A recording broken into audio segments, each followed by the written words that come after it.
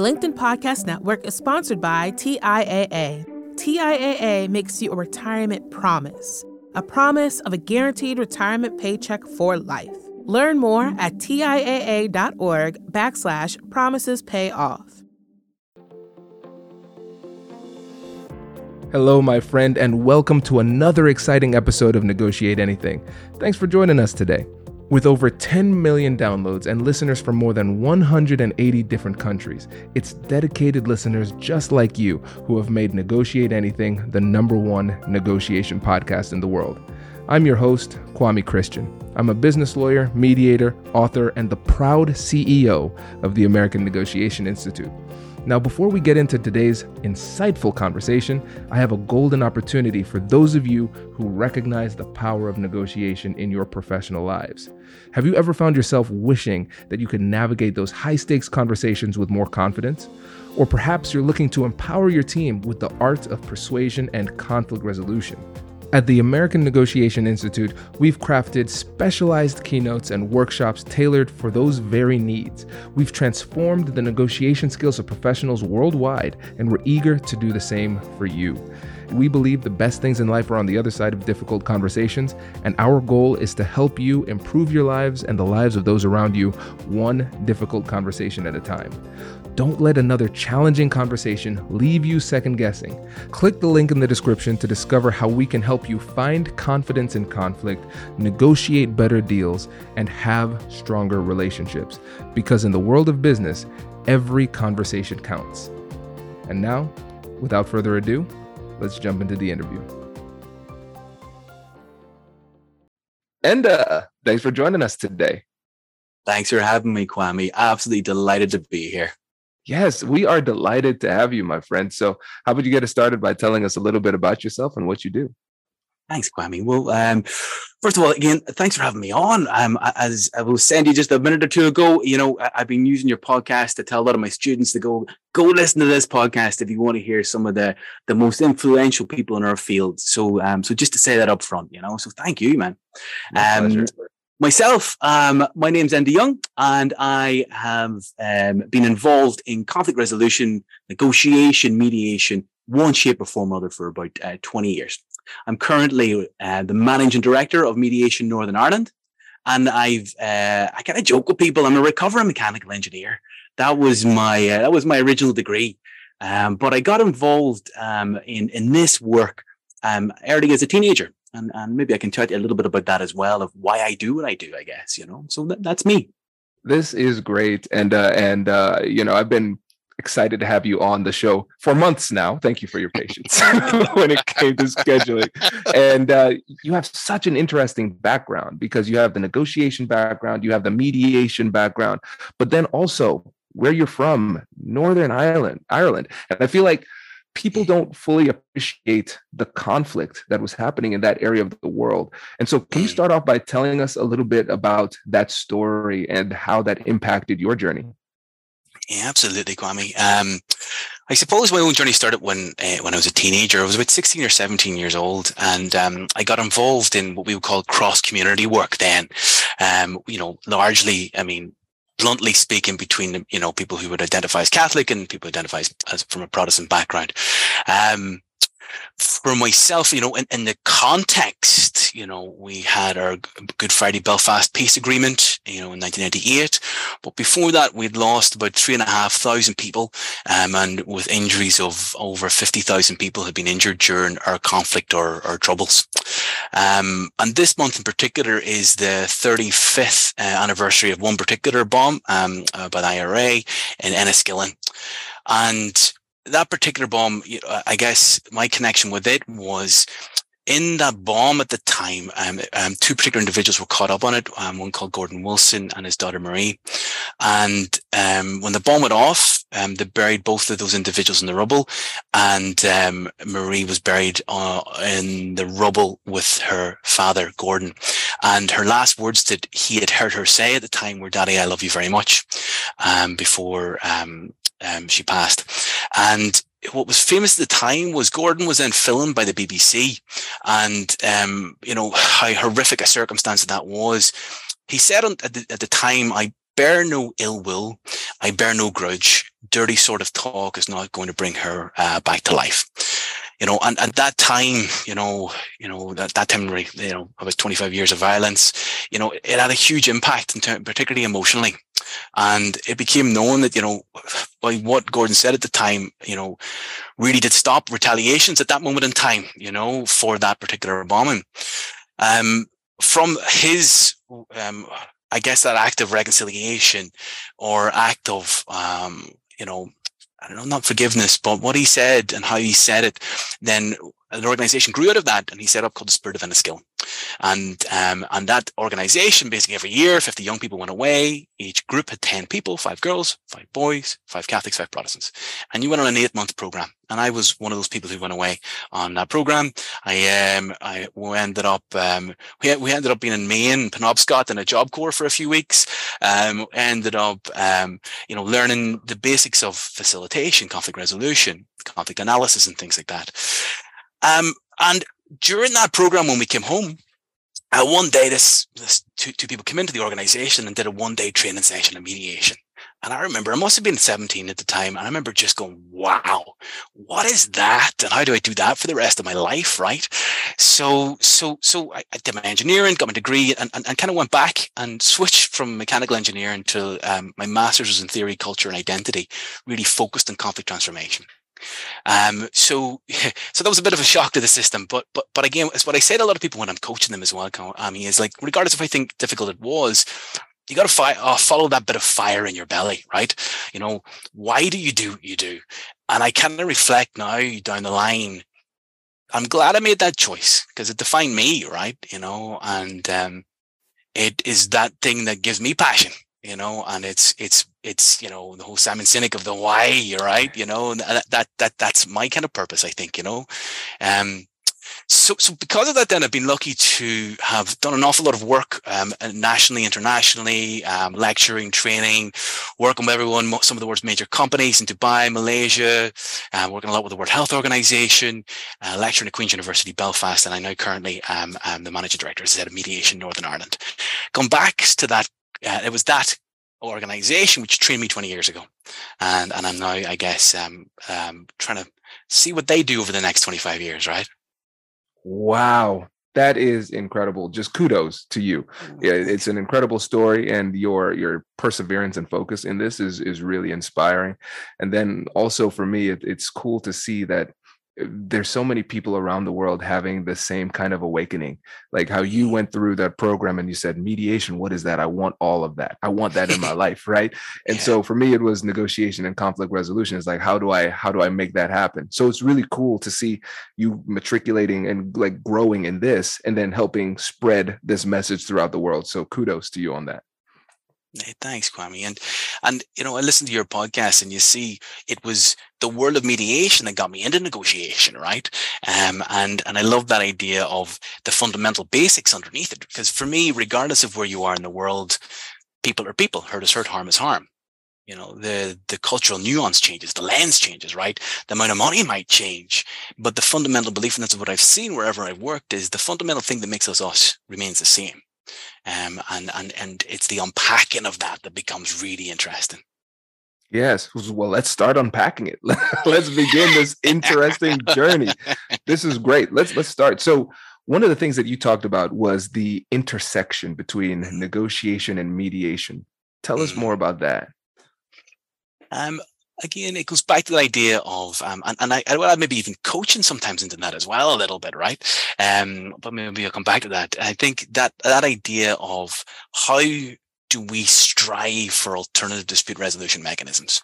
What are the other ways of dealing with conflict outside of violence, right? Outside of the more destructive elements.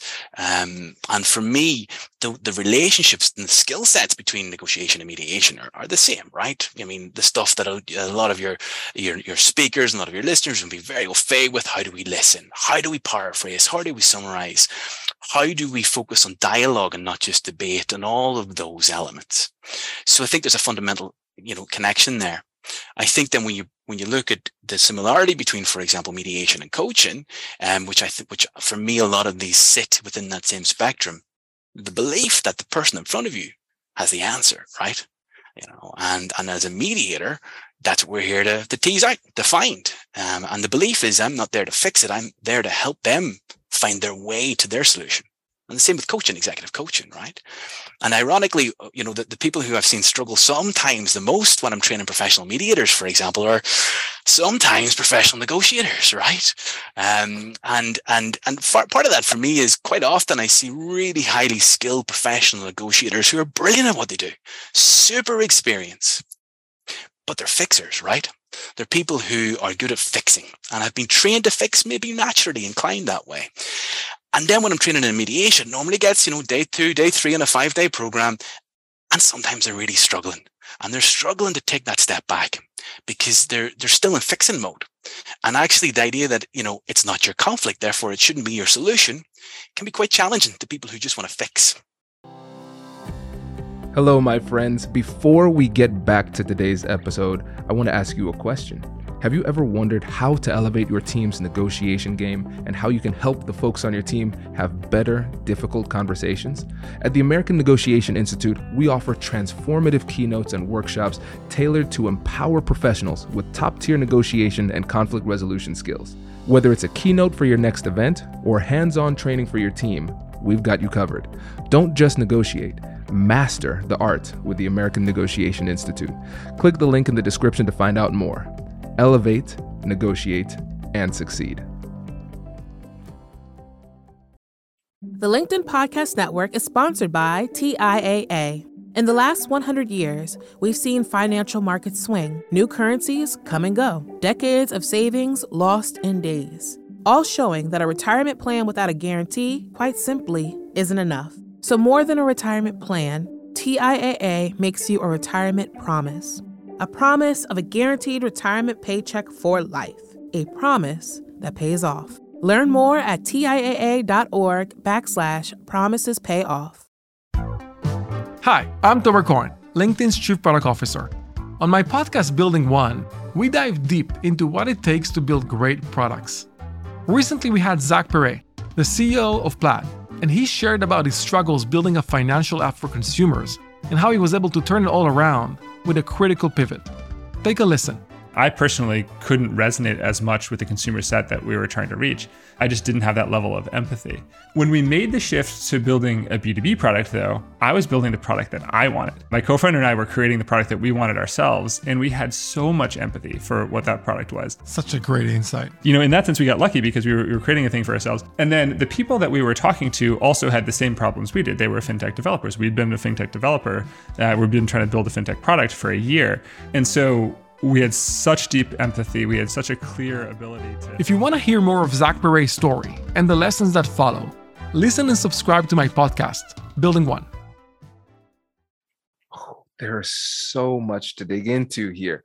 So let's go deeper. When somebody wants to fix, let's say it might be somebody who has a negotiation background, whatever it happens to be, they want to fix. What is it within themselves that they need to change in order to adopt a better mindset to be a better mediator? Oh, I love that question. I think it comes down to being able to let go, right? It's that maxim, it's not your conflict, therefore it's not your solution. And sometimes it's one of those moments in training where you're just waiting for something to click, and I see this, training professional coaches as well. And I think for me, it comes down to the intention behind the action. Are you doing it for you or are you doing it for them? This idea that let's take it from a very practical standpoint. If you are the negotiator who's now working in a mediation capacity and you see the solution, you feel the solution, and then you give the solution, yeah, again, it might make you feel good, right? It gives you that, dopamine hit and all of that stuff. And it might work. It might work in the short term. But I guarantee you this, if you go back in the long term, you've removed ownership over that solution, right? And it's now your solution, which might work on paper. But how much real emotional investment do those individuals have who've been in that room with you? And particularly then if you're dealing with different power constructs, right? People will say yes if they know that, their boss needs them to say yes, for example, right? Or in a community setting, there may be other pressures there, for example. So who are you doing it for? And are you sure? Oh, man. Again, listen, and I need you to stop giving answers that are so profound, because I have so many different angles that I want to go with my follow-up questions. Okay, so let's this is so good. Okay, so I love the fact that you're asking that grounding question. Are you doing it for you or doing it for them? Because I know there have been times in my life where I realize, why am I pushing so hard? What is this? Oh, this is about me. Because as a negotiator, sometimes we have that deal-making bias. And then we make it about ourselves by saying, listen, if I'm a good negotiator, I can get this done. And it becomes very problematic, especially in your personal life, because now you're removing somebody's autonomy and agency, and they feel like you're forcing them. And it reminds me of one of the things, a saying somebody brought up in one of the trainings, and I told her, I'm like, listen, I'm going to put this in every training going forward. Collaboration builds commitment. Collaboration builds commitment. If Absolutely. They feel as though they can look at the deal and see some of themselves in the deal, they can look back and remember the process and see that they contributed to it.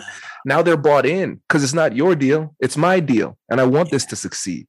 And so we have to be able to remove ourselves, not just by recognizing, hey, my ego is now getting in the way, but also we realize that even if I let my ego get in the way and I do get a deal done, it's good for me, but it's not good for them, because the deal, what we want are lasting deals where people are bought in. That's really, really important. Absolutely. I mean, and I think, the ways that we can help negate that are, having good professional supervision as a mediator, for example, can help that. Having that, sounding board outside of the system and the process that you're currently working on.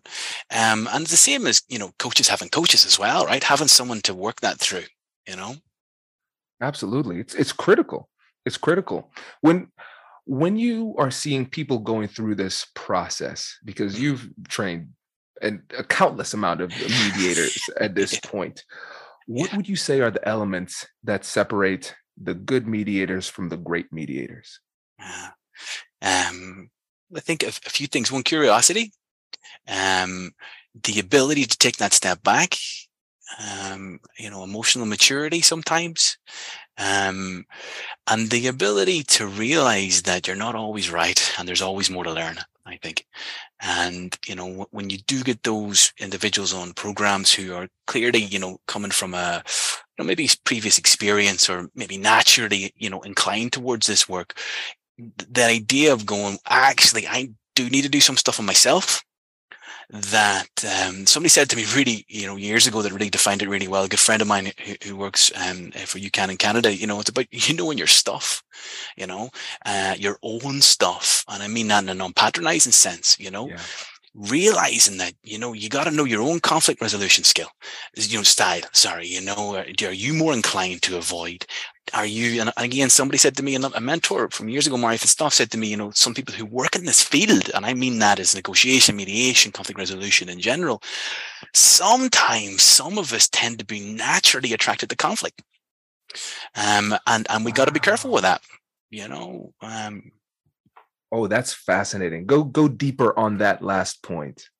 Yeah, I mean, I think I've seen, if you've ever tried to get a group of mediators to agree on something, for example, you right, or you're training people in the negotiation room, and particularly experienced negotiators, senior negotiators, and you're trying to, decide what you're doing, for the evening and what restaurant you're going to go out to. Those small nuances, even those small things become interesting, because again, you have people who are highly skilled, and depending on where they're on their own professional journey, how, their own levels of self-awareness, their own levels of emotional resilience, their own levels of stress, all of that mix that makes us who we are today, not 6 years ago when we did our last CPD training course, right? This is great. It makes so much sense. And I genuinely got a big old kick out of what you said, trying to get mediators and negotiators to agree, because it's so true. And I think a lot of times we can't turn it off. It's like, hey, okay, we can't do it. And then it's also these interactions turn into ego measuring competitions. Let's call it ego measuring, right? Where it's like, oh, you're a good mediator, well, I'm a better one. You're a good negotiator, I'm a better one. Oh, we're making a decision on where to go.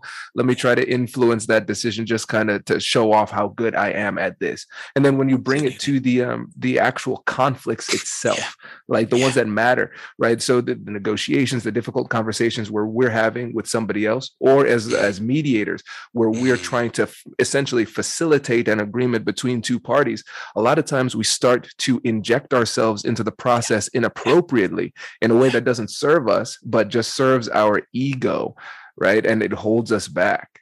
Absolutely. And I think that ego, I was working with some really fantastic facilitators in Germany recently, and I just loved how they operated. They were, there's 3 of us facilitating this, 5-day sort of conflict resolution, negotiation training. And the 2 of them kept, because we've been working each other for years, kept checking in. I'm really sorry I said that, that was my ego that meant that. And I just love that level of professionalism with which you can use other people to check your own ego and be completely honest. And when I'm training negotiating teams as well, it's that idea of going, have you given the other members of your team permission to pull you on your ego? And particularly if you're the boss, particularly if you're the lead negotiator, right? Because quite often it's that idea, it's the age-old manager, my door's always open, and then you do the 360 assessment. Not necessarily what the feedback said, right? Yep. No, you're so right. And I think it takes a lot of humility and self-awareness to recognize that.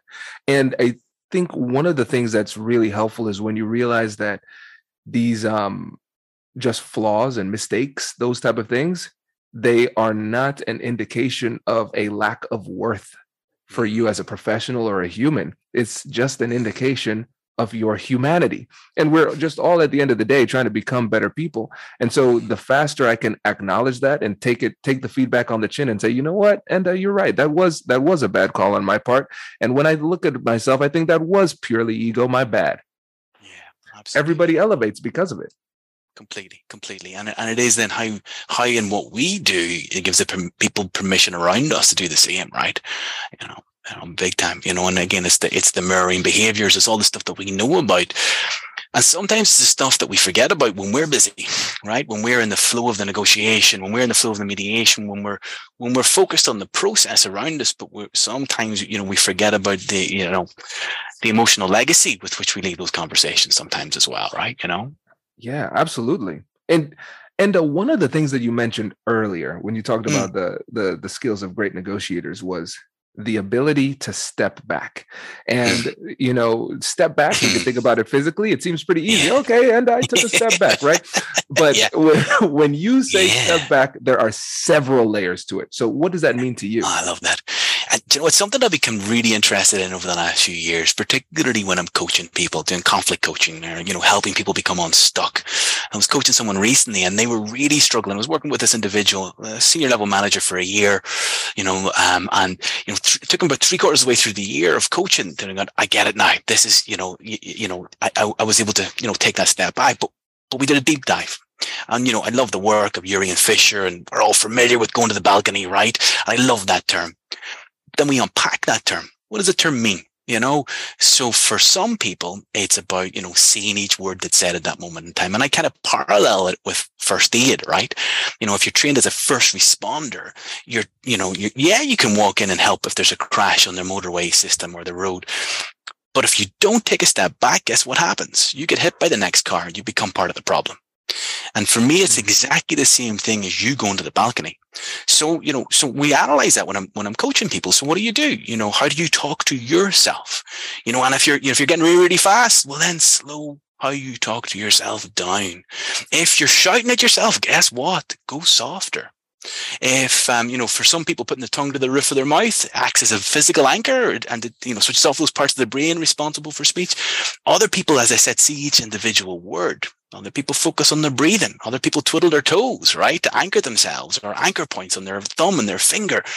But fundamentally, I guarantee you this, to your listener or whoever's there, you already do this, right? We already go to the balcony. And yet, often there are times we do it better than others. And it's that deconstruction of the times we do it better that interests me. So when's the last time you did it really well? And what was the difference between that time and the time where you were tired, or you were grumpy, you were whatever that might be? And if you can deconstruct that, then you can repeat that. Oh, this is good. Because what I'm realizing as you describe it is that essentially everybody's balcony is different. Yeah. And so when we describe it, I love that Fisher and Ury would get into, yes, they described it so well. And then I know that there are some people who read their work and said, it doesn't really resonate. Well, then maybe you need to go to a different place, right? So for them, it might be described as a balcony. For me, as somebody who loves chess, it might be walk to the other side of the table. Because I naturally, if I'm playing in person, I can naturally feel myself like, okay, I need to stand up. I'm going to look from a different angle, right? And so whatever works for you, you have to figure that out. And there will be times where you're better. And so like, I'll disclose some examples. So I know for me, I'm better in general at work than I am at home. So like if it's a business negotiation, imagine like with a client, that's super easy because it's easy to detach. It becomes harder when it's colleagues at work, but still a little bit easier than it is at home with family and friends because those relationships are more lasting, right? And so then I realize, what is the mentality that helps me to do well in those? It's going to the balcony looks different. So for me in a mediation, I think to myself, listen, this is not my conflict, right? And so I'm here to be the level head. If I'm not level headed, then who will be? So it's my responsibility. So I can I can pull myself back because it's not mine. But then at home, what I have to do is I have to say, I always say to myself, what would I tell somebody else to do? Because that puts me back into that, like the role of a professional. So I'm going to be more compassionate and empathetic with my tone, but I'm going to remember, stick to the fundamentals, listen, use empathy, use the compassionate curiosity framework, whatever it is. And so I stick to that form, but I have to have like a little Kwame coach in my head, know? So it's really cool to see that, you can get to that same destination using different methodologies. Absolutely. And I think it changes as well, right? Because it changes, with our own emotional resilience, our own levels of caffeine intake, our sleep, nutritional arrangements, exercise, all of those things affect that moment in time. So that idea of, preparation, before we go in as, and I know you've got a really good preparation sheet on your website, all of that, all of that comes into your ability to go to the balcony today, before your next negotiation, before your next mediation. Even those 30 seconds and we know how it affects her from a neurological and biological perspective. For me, I focus on my tone, right? Obviously Chris Voss talks about, the cool, late night DJ voice, or my wife calls it my UN voice, right? There's that, right?